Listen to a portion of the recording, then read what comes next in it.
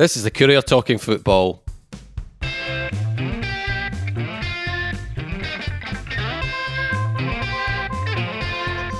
I'm Eric Nicholson, and with me this week are Alan Temple, Jim Spence and Sean Hamilton. We have a talking football full house. Welcome to you all, gentlemen. Alan, you can just sit in your I'm picturing you in a reclining seat. You can smoke a cigar for the next 10 minutes because one of our number who was on national television, very good you were on as well, Sean, on the View from the Terrace, predicting a Dundee United victory against Celtic in the Scottish Cup. So we'll start with you, Sean. Where did that go? What were you thinking? It didn't quite work out. It didn't quite work out. Right. Listen, we'll move to you next. But Jim was at the game.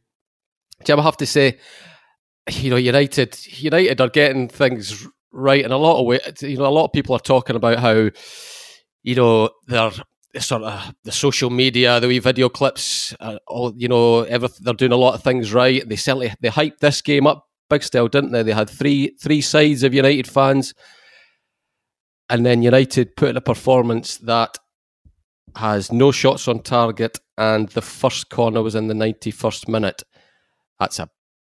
That's as big an anticlimax as you can get, isn't it, Jim?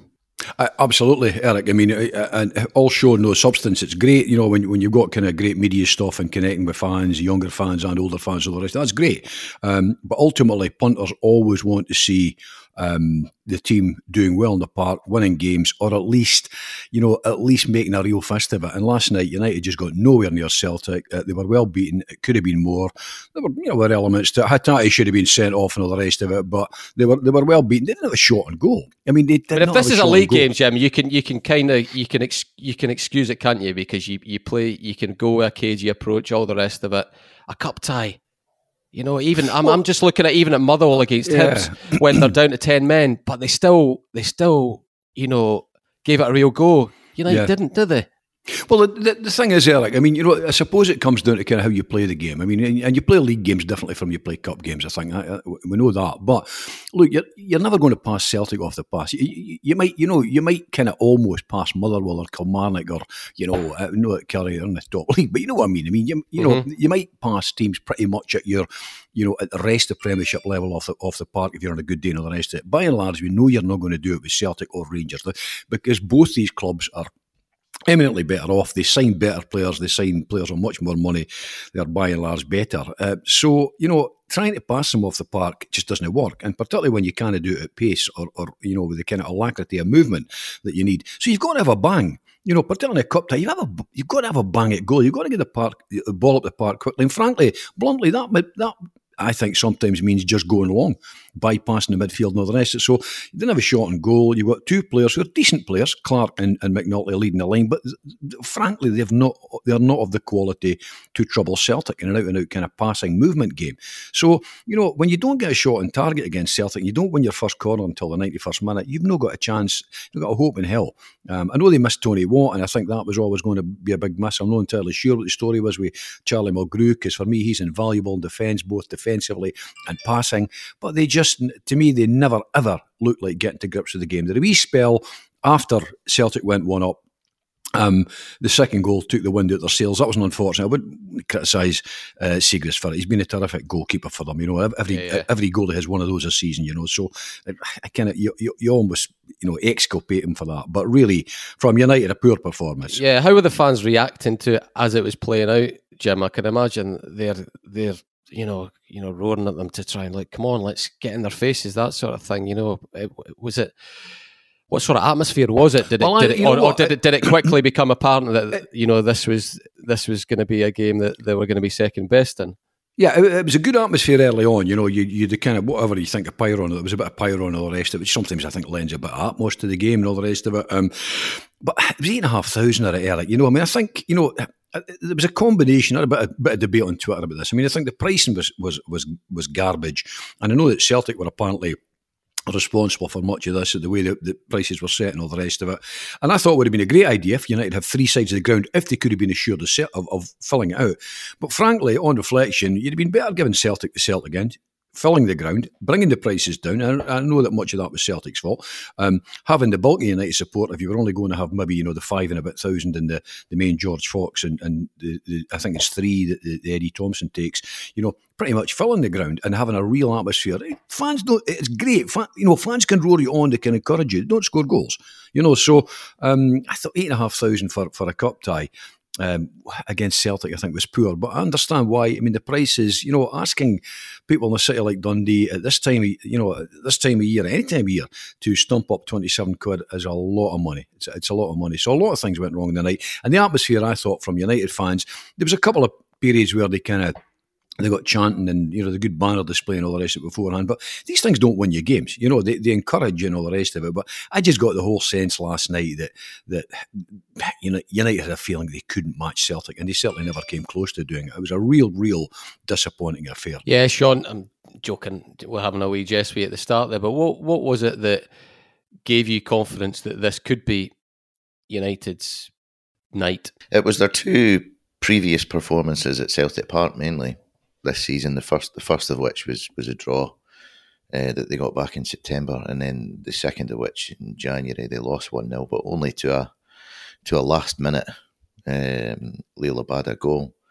So I thought that the United at their best this season had proven that they had it in them to give Celtic a game, and they didn't do that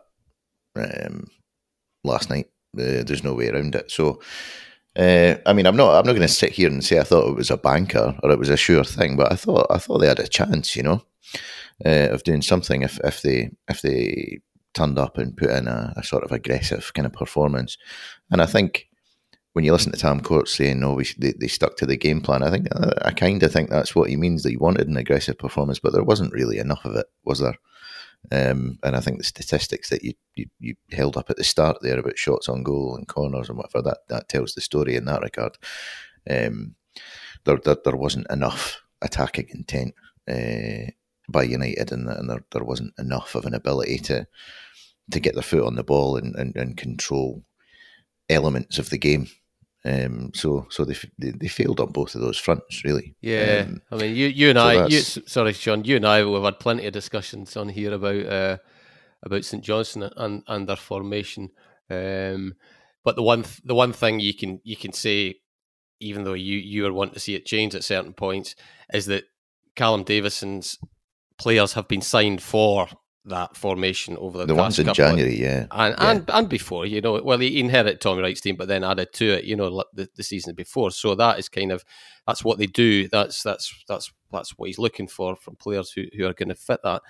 It doesn't feel the same with United, does it? I mean, I was looking at the players out wide, and it felt a bit too square peg for a round hole for me. I don't know about you, David. I mean, they're losing Pollitt for the rest of the season is obviously, I mean, it hurts them. I think Niskanen's been one who there was a lot expected of, and at certain times this season he's looked decent, but nowhere near enough. I think too often he's kind of flattered to deceive. Hasn't quite shone as brightly as they wanted him to. So yeah, I mean, you could say that that's a problem area for them out wide and up top, and that's borne out by the stats. They don't score very many goals, but I mean, defensively generally they've been pretty good. They weren't last night, obviously. They were but I mean, that all of that said, they just didn't turn up, and I think that's what it comes down to. And if I could just touch on the crowd thing for a minute, I think, to be honest with you, in United's defence a little bit, I think they were kind of damned if they didn't on that front, because you did have a section of fans, quite a vocal one, on social media beforehand, calling for United to keep the shed and kind of retain that home advantage. They did so. The quid pro quo of that with Celtic was that Celtic wouldn't put the prices any lower than 27. But as soon as that news became apparent, all the people who were shouting for the shed to be kept were now criticising the club for having kept it. So they just couldn't. I don't think they could win. I think they tried to do the right thing, and then there was a perception that they'd done the wrong thing. That's just football fans. I know. There's no satisfying people sometimes. Indeed. Alan, I'm going to come to you in a second, but I don't suppose you're a shed expert. So I'm going back to Jim on just because he's raised a point there that's kind of I've always been a bit confused about it. The shed, United fans go on about the shed, obviously. You see them on Twitter, it's the travelling shed when they're going away from home. Everybody remembers those iconic European nights, particularly the Kevin Gallagher cross shot, whatever it was, with the shed behind it, all the rest of it. Why did United, give us a history lesson?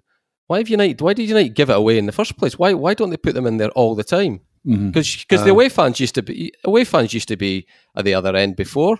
If it's such a big thing for United fans, surely they should be in that every game, and then you build your other sections around it. Well, the history, you come to the right man for the history lesson, because as I recall, it was myself, a guy called John Linehan, who was at Low Side with me, and a few other boys who used to frequent the shed. The days when United were sometimes lucky to get 3,500 and 4,000 of a home support, and we named it the Shed after the Chelsea Shed. So you've got one of the original Shed boys here. Oh my word! So there you are. There's a wee history lesson for you. Get that in your column on Saturday. So listen. I mean, I must admit, I kind of occasionally went week about to Dens and Tannadice as a laddie growing up, but. That was a wee history lesson. But yeah, you're right. I mean, I think it's they talk about the shed, but in fact the shed lies empty for the bulk of the season, doesn't it? Unless Aberdeen are there, or Hearts, or Celtic, or Rangers, or Dundee. So for other games, it kind of lies pretty empty, and I don't know why, because it's a kind of thunderously noisy place when it is, as you saw last night when it is occupied, and it was pretty much 3/4 full last night. It tends to be a noisy place. Look, the problem that United suffer from is they play by and large to an average crowd of six and about 1,000, something like that, and the ground takes more than twice that. So, like most Scottish grounds, it lacks atmosphere, bluntly, in most games, And I'm not sure how you sort that. There's a bit of atmosphere now and again in the Eddie Thompson when they really get it going and all the rest of it. But it is quite bizarre to hear this kind of shed boys on tour and all the rest of it, when in fact they don't occupy the shed anymore. But anyway, that's the history lesson for today, I think. Oh, well, good. No, I enjoyed that. I'll go to Alan now. Come on, which parts of which grounds have you christened over the last few years, Alan? No? I was just enjoying that history lesson from my leather-bound swivel reclining chair. It was absolutely delightful. You can lean forward now, it's safe, right? I mean, when I looked at the United team, a lot of it, we touched on out wide, a lot of the ire is focused on McNulty and Clark up front, and they do feel like a bit of a samey partnership to me. If you're a Celtic player, manager, fan, and you see that team line, you're going to be quite happy with it, aren't you? Because you know they're going to be playing in front of you. They're not going to test you for pace, play on the shoulder. It doesn't feel like a natural combination to me, Alan. What about you? Tony Watt was absolutely missed. I think you can safely say that in terms of offering a variety and an ability to get in behind. I thought, Sean was right to touch on Peter Pawlett. I know he's been missing for a while, but he gives an ability to break the lines from the middle and get forward that I think they're badly lacking at the moment. And also, Dundee United are clearly lacking a plan B in attack, which would have been a Max Biamou. That's clearly why someone like him was brought to the club. Physicality and ability to hold the ball up and bring others into the game. They were unable to get him off the wage bill in January, and thus not able to bring anyone else of his ilk into the club. So those are key issues. I think the goals for column evidently shows that there's a problem with attacking impetus and potency in the final third. And when you have that, you need to be tight at the other end. And I know we've talked about Benjamin Siegrist's error, and as Jim rightly says, that happens, but it's the first goal for me that's the killer. When you're trying to keep out Celtic and you've done okay in the first half in that regard, and you concede from a short corner, schoolboy short corner, 2 passes, and a player like Callum McGregor is left completely free on the edge of the box. That is utterly criminal, and that's the killer. So, I can kind of understand why Dundee United set up as they did, because they don't have the weaponry to hurt Celtic and play in a dominant manner, but if you're going to go the other way, then you cannot concede goals like Dundee United conceded yesterday. It's unforgivable, really. Yeah, I know. I mean, United aren't gonna. They're not gonna have They're not gonna have a like for Tony Watt, Jim, are they? I mean, that's just totally unrealistic, isn't it? But already he has become absolute. You could almost say he's more pivotal to what United do now than Shankland was, isn't he? Because there just isn't anybody close to being like him in that squad. No, well, I mean, before Shankland left, he wasn't scoring goals anyhow. I mean, his championship form had deserted him. Against a higher level of opposition. In fairness to the lad, he he'd had injury problems and all the rest of it as well. But Tony Watt, I think, is on a different level for me because he's not an out and out striker. As I said the other week in the column, we've all discussed this, but. It's become almost talismanic because he's got terrific. He's got two good feet. He controls the ball beautifully. It's very, very tight to him when he controls it. He gets by men.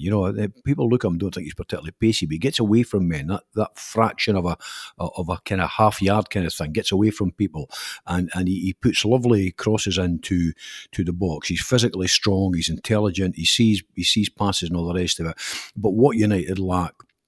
And, Alan's just hit it on the head there. I mean, they lack that. I mean, it's not so much a plan B. They've not got a plan A these days. I mean, they lack that kind of, I hesitate to say physical presence. It doesn't matter if you're a big physical presence or a small physical presence. I mean, over the years, we can all think of penalty box strikers like Joe Harper or Gertie Muller going way back, strikers who weren't particularly big, but they were adept in the box. They used their physicality well. They held people off. They got shots in. Or they were big guys that could power in with a header or something like that when the ammunition came into the box.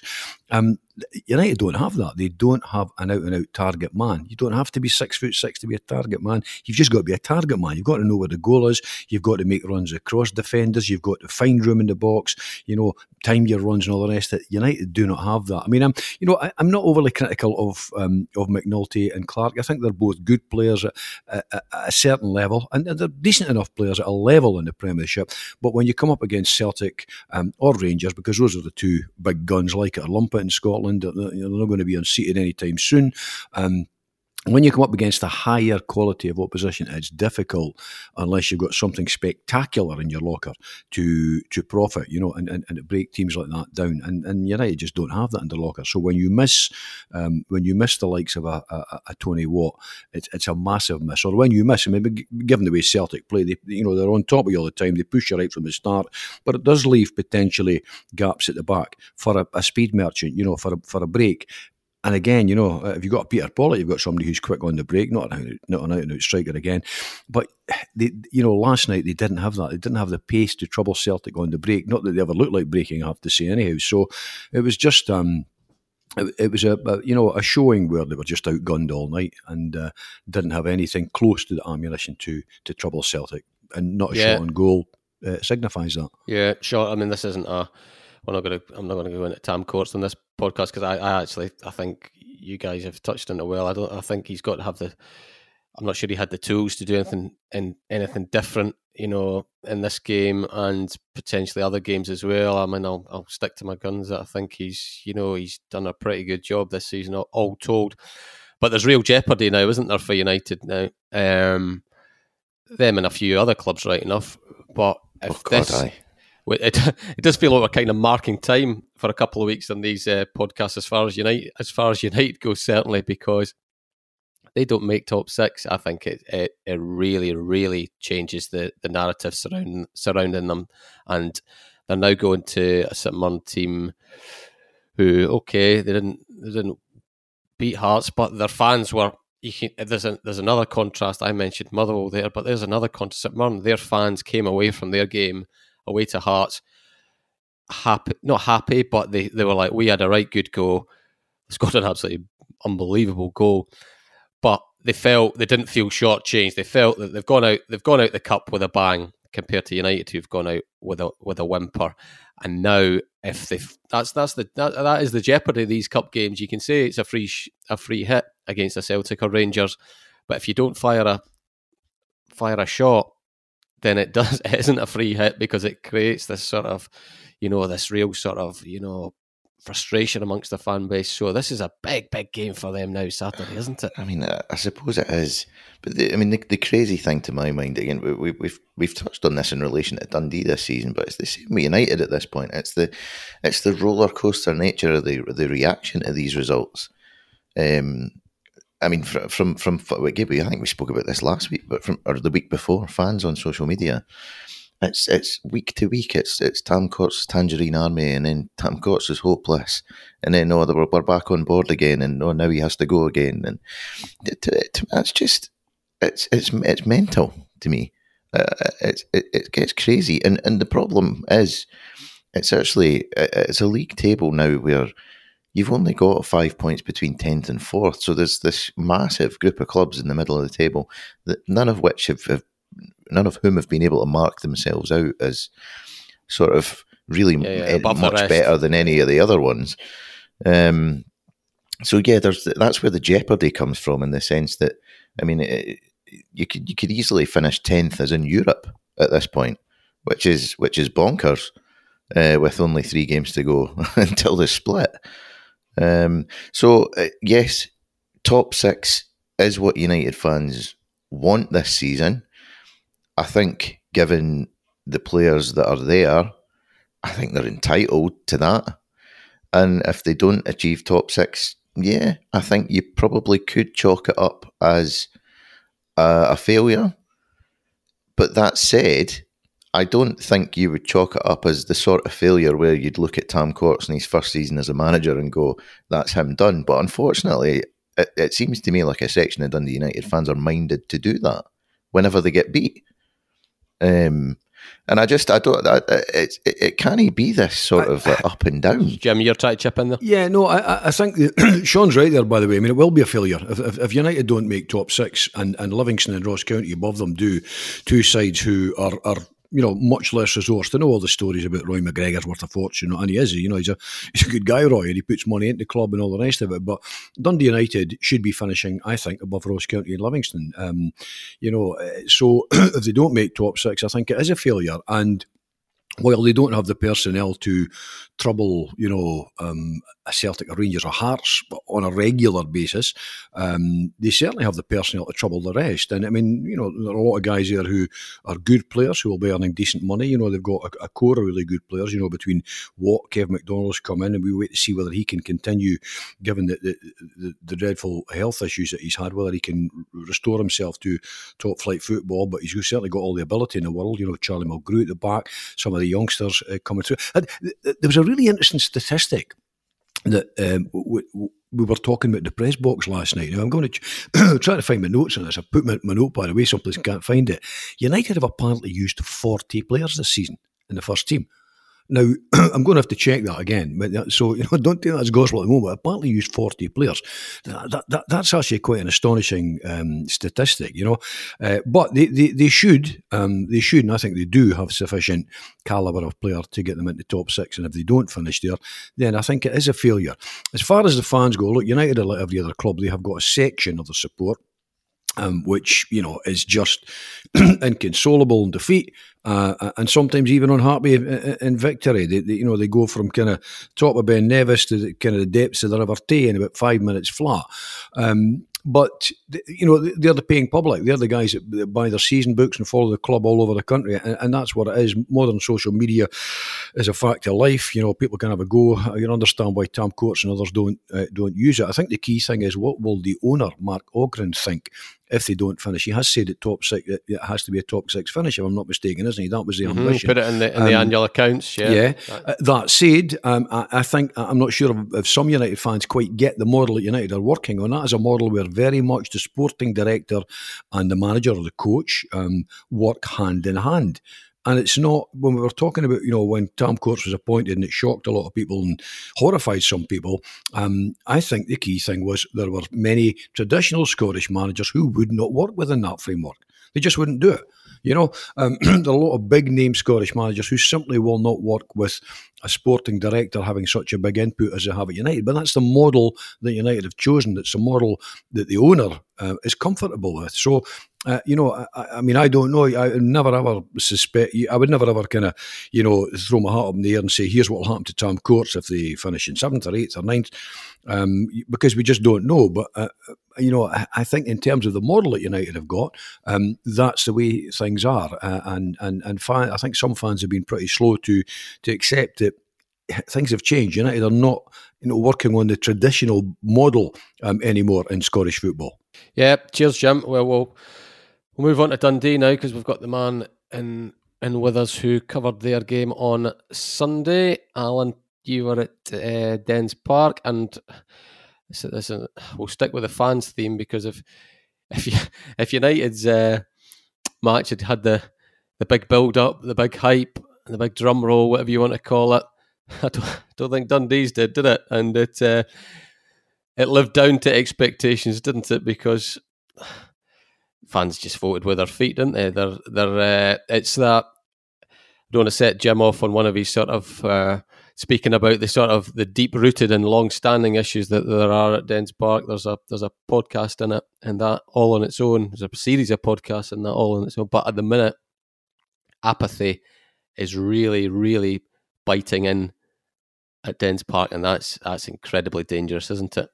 That's the perfect word, apathy. It was a grim non-event on Sunday from a Dundee perspective. Grim spectacle to see fans, just sort of dotted around those stands. Rather than it was kind of surreal in one way, in the sense that James Tavernier goes down for what is at best 50-50 penalty decision. It goes against Dundee, and there's no anger. There's no people losing their mind when Tavernier steps up to take the penalty, smashes it into the top corner. There's no boos prior to that. There's no massive jeers. There's no real belief or attempts to put him off. Third goal goes in. Where's the anger? Where's people slamming their seats? It's just nobody is engaged. This decision to replace James McPake with Mark McGee, if it turns out to be the right decision, fair dues, fantastic. But at this moment in time, 6 played, 1-0.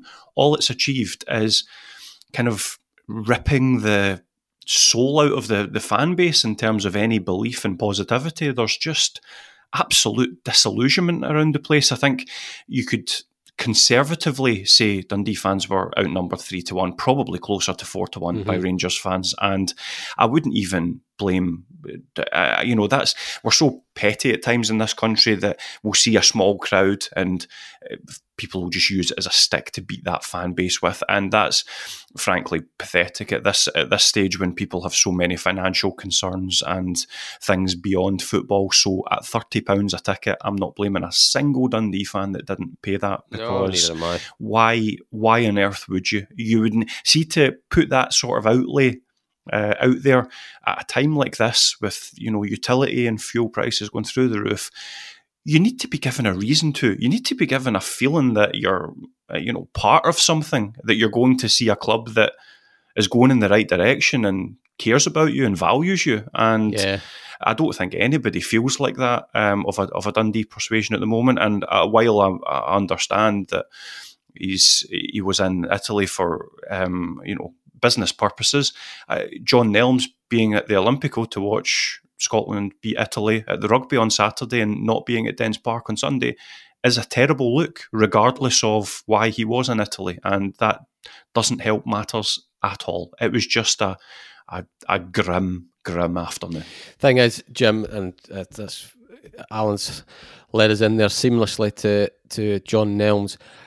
The bit that gets me, the difference with Dundee, compared to other clubs, is we're not talking about now James McPake. Yes, he got those 2 wins, but one of them was a terrible performance up at Peterhead, and it was Hearts. But anyway, there was a large. We've done this podcast for months and admitted that there was a large chunk of the Dundee fan base. Gosh, it might even be the majority wanted to see McPake go. So they would have been sympathy with the time and all the rest of it. So this isn't a case of a new manager coming in to replace, like, say, Bielsa at Leeds, or one of these where they're finding it really tough to get their head around the previous guy going. So it really is on the fury and the apathy, whichever you think's worse, really is on Nelms, isn't it? Because I don't even think it's on McGee, is it? No. By the way, I think apathy is worse than anger, and I think that's the real danger. That slow, almost cancerous growth that just sees a club, the marrow being sucked out of a club. And I take Alan's point. I'm not being critical. I wasn't being critical of fans at Tannadice either. I mean, asking people to pay 27 and 30 quid for a game at this time of year in the Scottish Cup. I mean, speaking as someone who's sitting here in the kitchen with an electric blanket and be watching that smart meter worryingly and the central heating off. No, I mean, I think there's a serious danger here for Dundee. Eric, I'll be honest with you. My suspicion is that if it's not the case, that it's heading towards the case where the Tim Keys experiment is over. I cannot see any longer what is in it for Tim Keys running Dundee Football Club. The underachievement has been on a spectacular scale.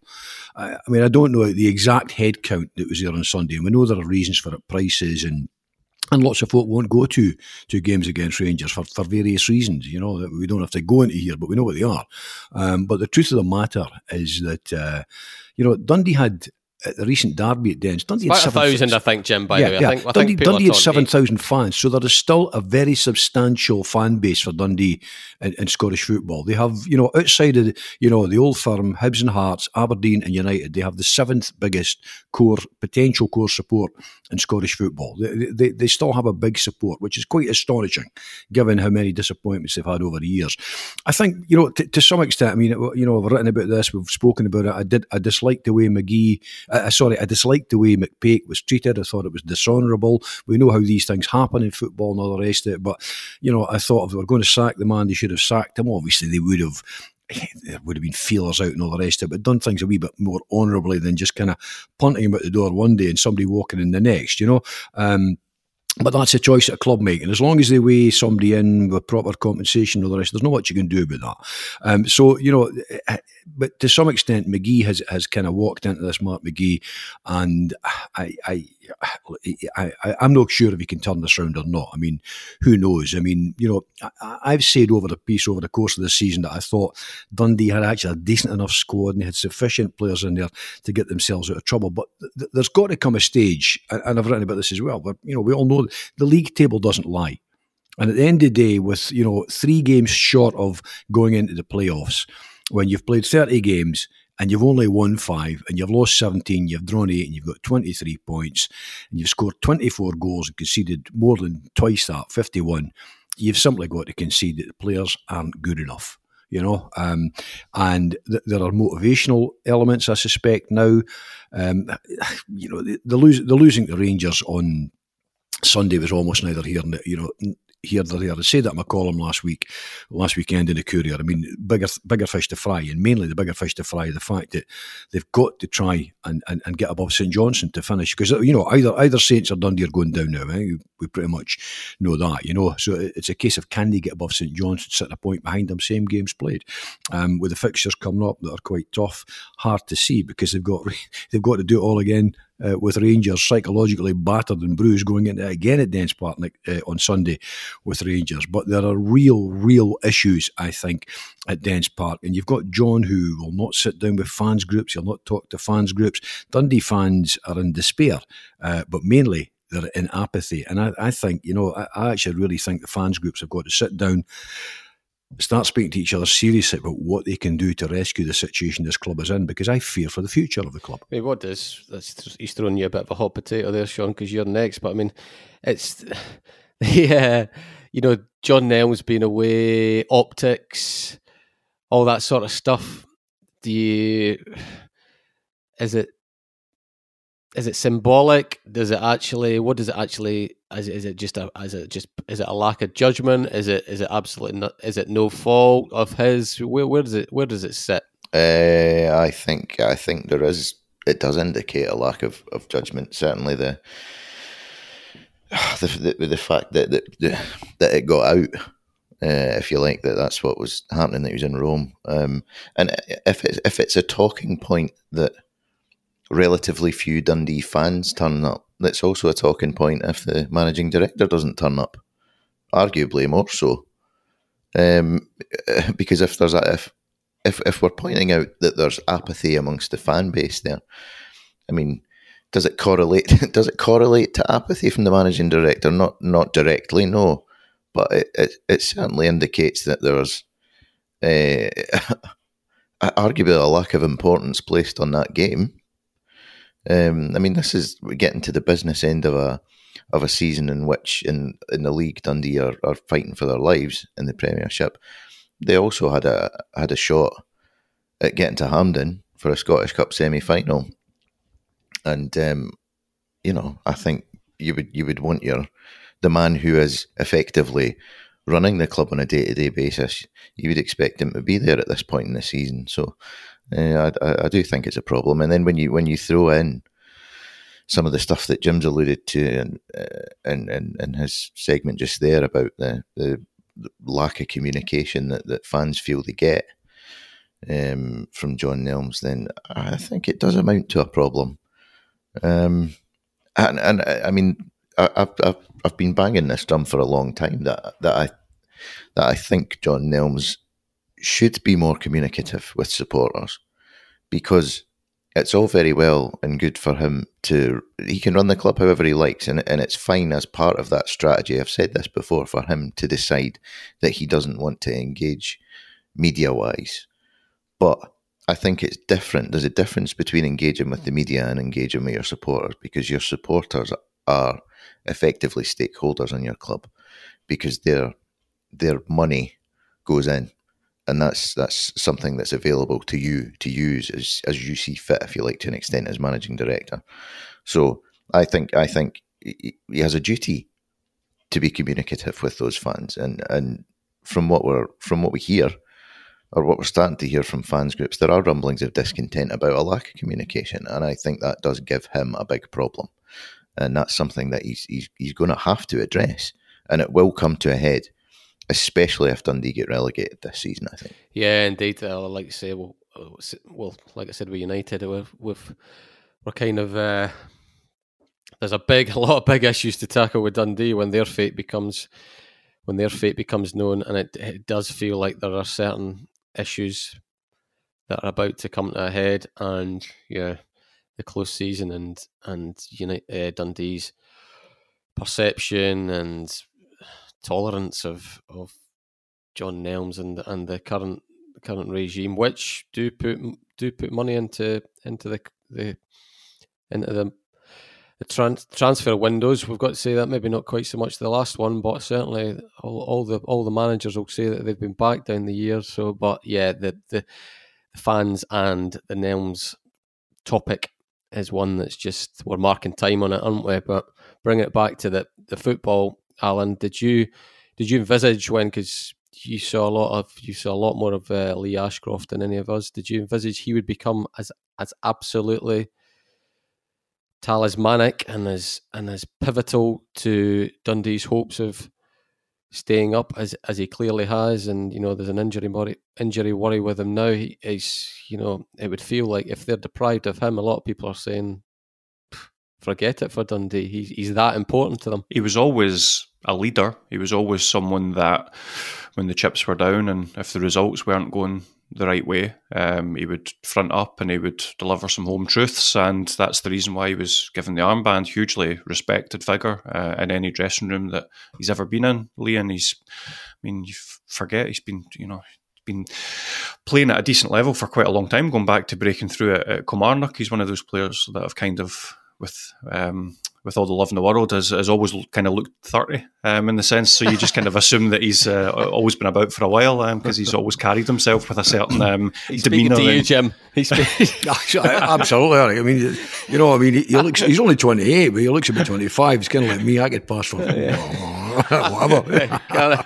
But I mean, it's you can guarantee that Dundee will be crossing everything that Ashcroft isn't as bad as it looked. I mean, it was one of those, we've all seen moments like that, and they do make you wince when somebody clutches a body part, no one near them, falls to the turf, hands over the face. You immediately go, that's a bad one, and he knows it's a bad one. And especially given it's a hamstring, and he's just spent 3 months on the sidelines with a hamstring injury, he will know what that feels like, and I wouldn't be massively positive. The last message I just got there suggested that they're still kind of waiting for a definitive result on the scans, and I'd imagine that would become apparent over the next sort of 24, 48 hours. So they'll have their fingers crossed. But let's be honest, I mean, Dundee are hardly watertight at the back, but if you were going to outline issues that they've got, I don't think defensive would be the optimum one. They've scored 1 goal in their last 5 matches, and if they're going to get out of this mess, then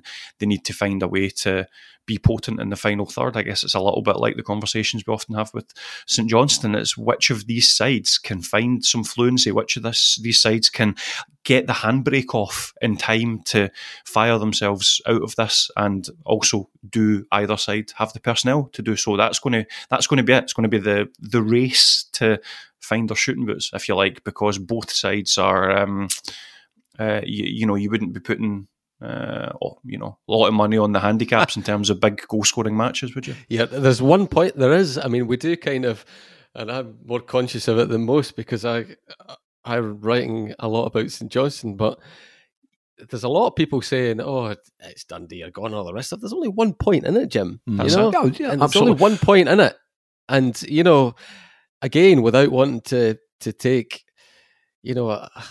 a broad brush to the Championship, because I haven't been particularly impressed by watching it when I've seen it on a Friday night. So either Dundee or St Johnstone, I'd give them a right good chance of winning a playoff. So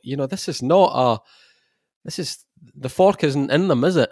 No, I mean the thing to avoid at this stage, or it shouldn't be. I think people are looking deeper at than a 1 point gap, aren't they? I mean, there's 8 points. There's eight games left there. I mean, there's three before the split.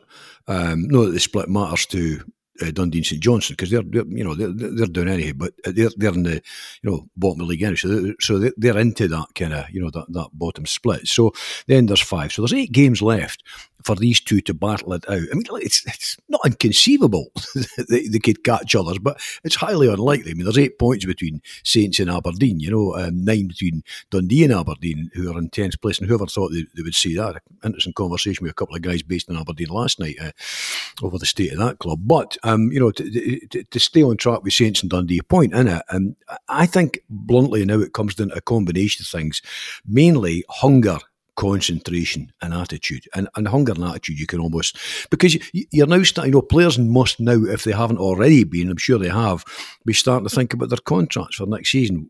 Players that are out of contract, players that have a contract, have another year or so to go, but maybe have don't have a relegation clause in their contract, so that they go from maybe 12, 13, 1400 quid a week down to 7 or 8 or something like that. You've got all of these things to think about.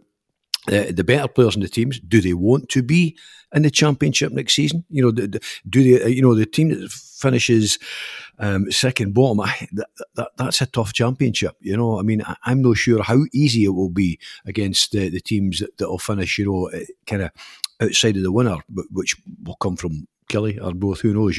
I'm not sure it'll be that easy over 2 legs against the Championship sides if you finish second bottom of the Premiership. Things that the extra games and all the rest that usually throw it in your favour, but still a difficult one. So it's not impossible by any manner of means for one of these two clubs now to maybe go on a wee run if they evidence the right hunger, the right attitude, the right desire. But that's what it comes down to at this stage. And bizarre as though it sounds, I think both of them have to try and play with a bit of freedom, because I think when you play when you're tight and you play with strictures and you're worried all the time, that's when you make bad passes. That's when you make mistakes, because there's a fine line between concentration levels in a game and concentrating simply far too much to the stage where you bluntly become tight-arsed, if I can put it like that. I mean, players need to play with, I think, a wee bit. I'm taking my cue from Sean here, Sean. On the terrace last week, was talking with the lovely pithy phrase "peak shite," which I thought I might squeeze into column this week. My last ever column. No, I mean. Save that for your political pieces, James. I think this is still absolutely within the grasp of either Dundee or St Johnstone. I'm not saying for a moment, that it's impossible for them to catch Aberdeen, but I think it's pretty much impossible, So it's between these two to battle out, and what it requires now, I think, is a real final push of the wheel. 8 games to go. It's a lot. There's a lot to play for here with both the squads. It would be a toss of the coin to me as to how this one finishes up. Right, Sean. Moving on to Saints and still keeping Dundee in mind. Obviously, I do think, although it is the 1 point, there is a lot. St Johnstone do have a lot. They do have things going for them that when you sort of put them up against Dundee, in terms of there isn't that rancour, there isn't the fan apathy. I know from speaking to players and people and management at St Johnstone, they're absolutely, the way in which the supporters are responding has kind of not taken them aback, but it's almost as if it's, they're showing more passion and, backing for their team than they probably have earned the right to get this season. And this season, obviously, they deserve it because of what they've done in the past, so there you go. But, there's a togetherness there, which isn't happening at Dundee just now. They're getting players back. There isn't the same, the injury crisis, although it's really bitten throughout the course of the season, it doesn't quite feel as there's a sharp edge to it as there is at Dundee's just now. And I would say in general, the sort of, obviously they've stuck with their manager, rightly so. There's the continuity there. There's players that are playing for their manager. There's, I would say, generally post-split, there's probably a more convincing body of work from St Johnstone than there has been in Dundee. So they've got all that in their favour, but it is only 1 point. And this, for me, St Johnstone have to. This is their opportunity. We're not writing them off completely, but Rangers are playing Dundee again. So St Johnstone at home to Motherwell, this is their opportunity to put their foot on the throat of Dundee. And if they open up a 4-point gap, then you could start to think you might even get a Dundee implosion. They have to. This is their big chance, and they have to go out and take it. Would you agree? Yes.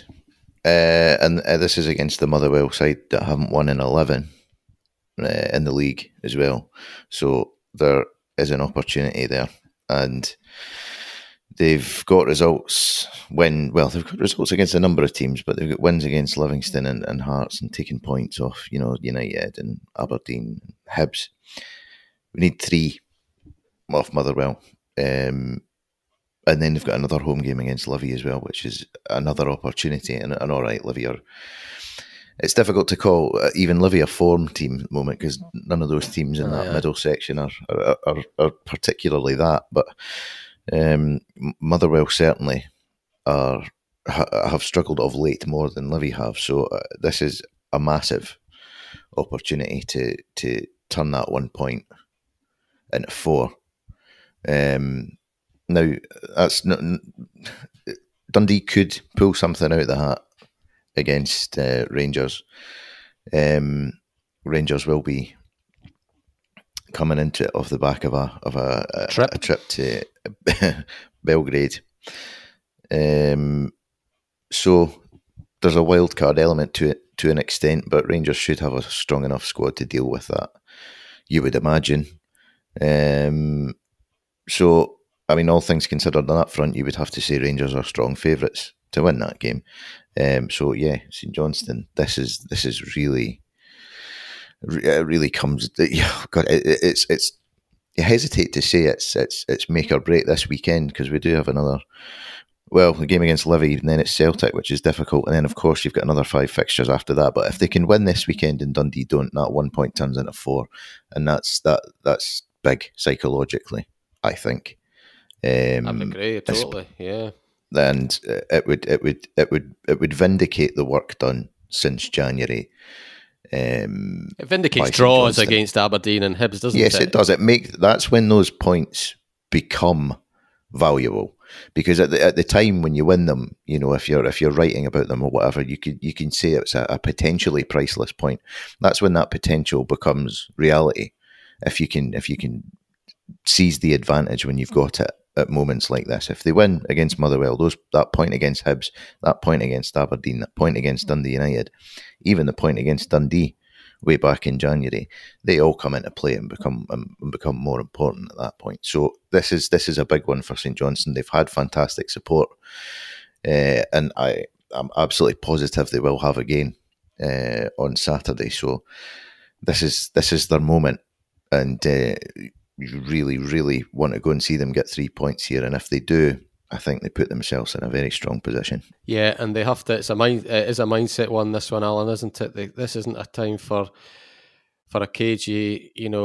It's the time for a sort of start they made against Hearts, isn't it? Because you have to speak about Dundee when you're speaking about St Johnstone games, and Dundee feel like a boxer on the ropes, and St Johnstone need to swing that punch, don't they? Although, albeit they're swinging it at Motherwell, if you see what I mean. Yeah, I think the one thing that was interesting after the Hibs game, and that's as Sean rightly says, a potentially very creditable point, but there seemed to be a really universal acceptance that, right, that's on the board.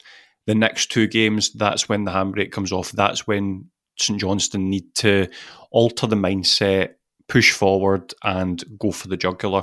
And it'll be really interesting to see how that comes across in terms of the personnel. Obviously we've learned not to expect any sort of kind of change of shape or anything. But in terms of, everyone listening to this will know it's, you can change the outlook without changing shape. And that can be done via personnel, via the way they set up. And it'll be very interesting to see how they approach this game, because Motherwell are one of these sides that you sort of see just out of instinct. You go, it's a tough team to play. Yeah. Always tough to play Motherwell. Well, right now it's the great time to play Motherwell. They're going through a fairly dreadful period. So this is a real opportunity, and it'll be very, very interesting to see what Callum does in terms of the way St Johnstone approached that first 20 minutes. And, obviously there's certain players that have come in January, that attacking players. Theo Bair probably been the most obvious one. Nadir Shifji's cameo at Easter Road wasn't wonderful. I was going to say, Alec, because it just came in, sticking with you, because it just came into my mind there, because you've watched a lot of him playing for Scotland's under-21s. And the reason I'm going to throw him in there, because I think he's now become a real Glenn Middleton we're talking about here. I think if St Johnstone get the good Glenn Middleton, they move up and away from Dundee, because it's the position. It was the reason that it was the other person next to Callum Hendry was the reason that Saints didn't go on to, I think, they didn't win in Hibs. They were pretty solid at the back. I thought they were okay in midfield. We then looked at the Opta stats after the game, and Chifchies were horrendous for the half hour he came on. But having said that, here's one for you. Glenn Middleton had 5 touches in an hour's football. So, but this is a Glenn Middleton who had been playing very, very well for a few weeks. So you can see the reasons right there why St Johnstone weren't a very potent attacking force against Hibs, and he wasn't taking up good positions. Where do you see him operating best for Saints? Centrally, wide, in a 3, in a 2, in a 1? I feel like if we were to be able to answer that question, then we'd probably be in management, because there are several decent level coaches that can't seem to agree on that. He was always considered a winger, and when he broke through at Rangers with a couple of sort of impactful cameos, you thought, right, that's a waspish winner who will get down the line and whip in crosses and be direct in the final third.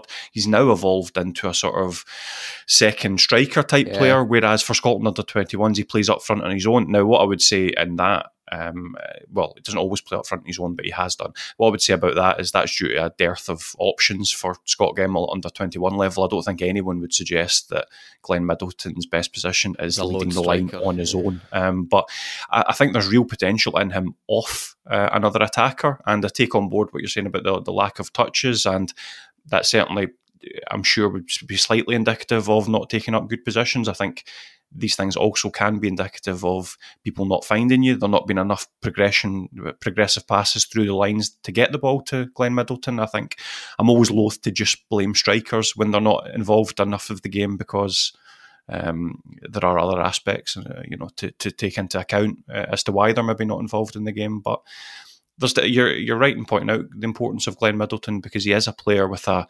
firecracker of a left foot. He can make the difference in the final third if you can get him involved in the game. And he's someone that, if you were just to look at the game on paper, you think him off Callum Hendry, that's balanced. That's I think it's the best combination just now. I think he'll go for it again. So let's hope he has the sort of performances that he had been putting in, and he can be, put it this way, he'd walk into Dundee's team, wouldn't he?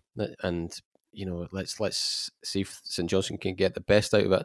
I'll come back to you in a minute, Alan, because you're an expert in a few fields in this, but you're also, as well as our Glenn Middleton Scotland under 21 expert, you're also our championship expert, having seen a lot of Dunfermline and Raith and Arbroath, Jim. But we'll speak to you. Are you making any sense of what's going on in the championship? I think Kilmarnock are now going. They're going to pull away and they're going to win that.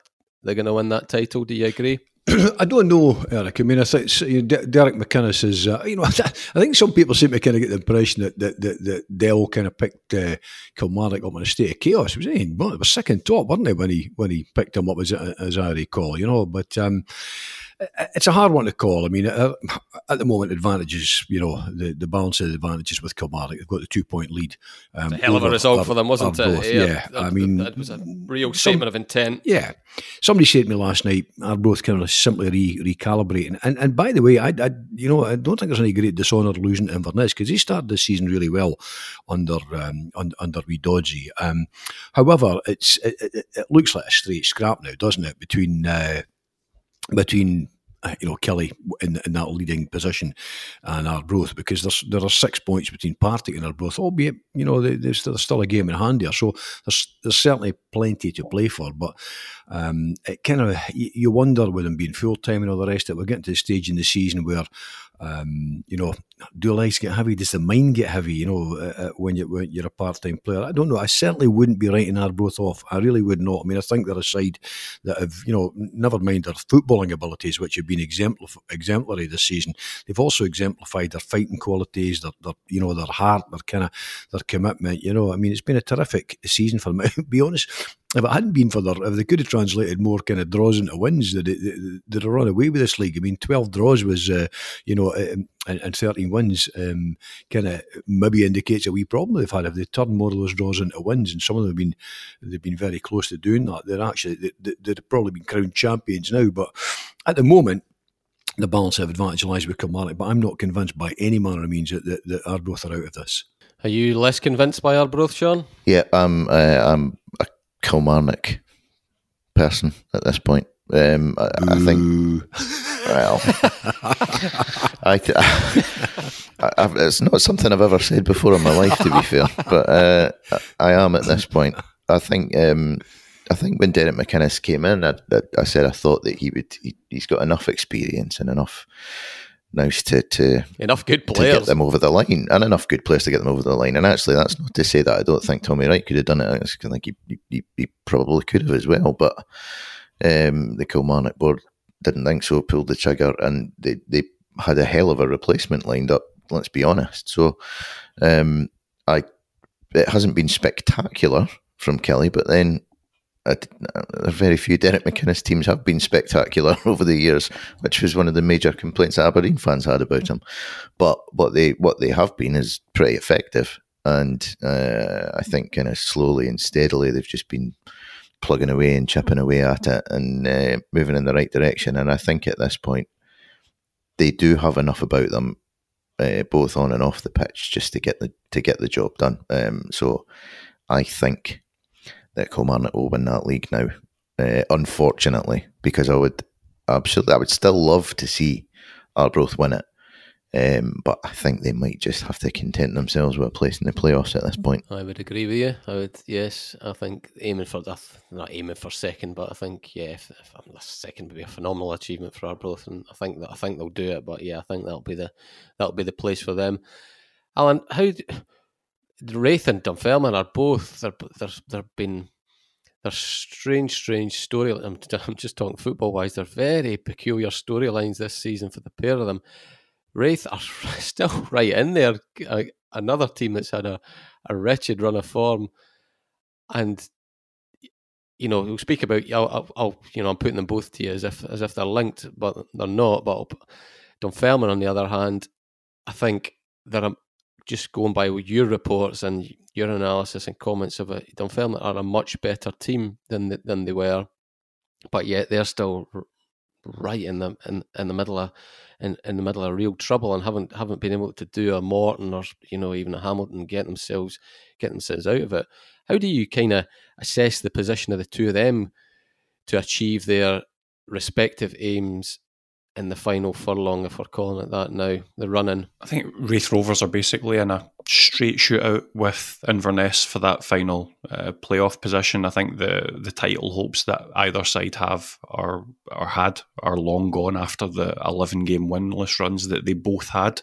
I think Raith Rovers could have done without Inverness blasting out of their winless run in quite the manner that they did on the same weekend that Raith Rovers won. But nevertheless, it was a heartening result. Raith Rovers were missing 8 first-team players for various reasons. So it was a gutsy, hard-fought result, and that should do them the world of good. So that'll be important because these things become self-fulfilling prophecies. Once a winless run gets to 6, 7, 8, it just keeps, it becomes a monkey in the back. So now that they've got that off, they can maybe play with a bit more freedom, and you might see a bit more of the Raith Rovers that went 15 games unbeaten earlier in the season. And it is very easy to forget that because quite so much has happened since then. But there's still a good manager and there's still a half-decent team there. As for Dunfermline, they have immeasurably improved in their style of football and have probably been the better team in the last 3 games that they've played, including against the top 2. So but the problem is there appears to be there's not enough firepower in the final third. Kevin O'Hara and Lewis McCann, depending on who starts, aren't scoring goals at the moment. And when they do get a goal, when they do get ahead, there seems to be a mental block in terms of game management and seeing it out. I don't know if that's nerves. I don't think many people in that Dunfermline dressing room, certainly the ones that started the season, signed up for a relegation battle. So I'm not sure if it's if the nerves, if the tensions get into the situation, you would need to, the players would need to tell you that candidly. But if they could just, when they do get a foothold in games, when they do get ahead, if they just keep playing the game, turn 1-0 into 2-0, because they are playing well enough to win football matches. But if that needs to become 3 points on a regular basis because the teams around them are showing a habit of picking up big wins that as yet Dunfermline haven't quite achieved. So are you optimistic for both of them? One to get in the playoffs, obviously, and one to... Well, how high should Dunfermline be looking? I mean, is success now the playoffs for them, or I think Raith Rovers will finish 4th, and I think Dunfermline will finish 9th. I'll take no further questions. Don't worry, it's not as if we take notice of your Dunfermline predictions, Alan. Exactly. Right, okay. Well, listen, thank you very much, gentlemen. That was another good podcast, and thank you very much for listening. We'll be back next week.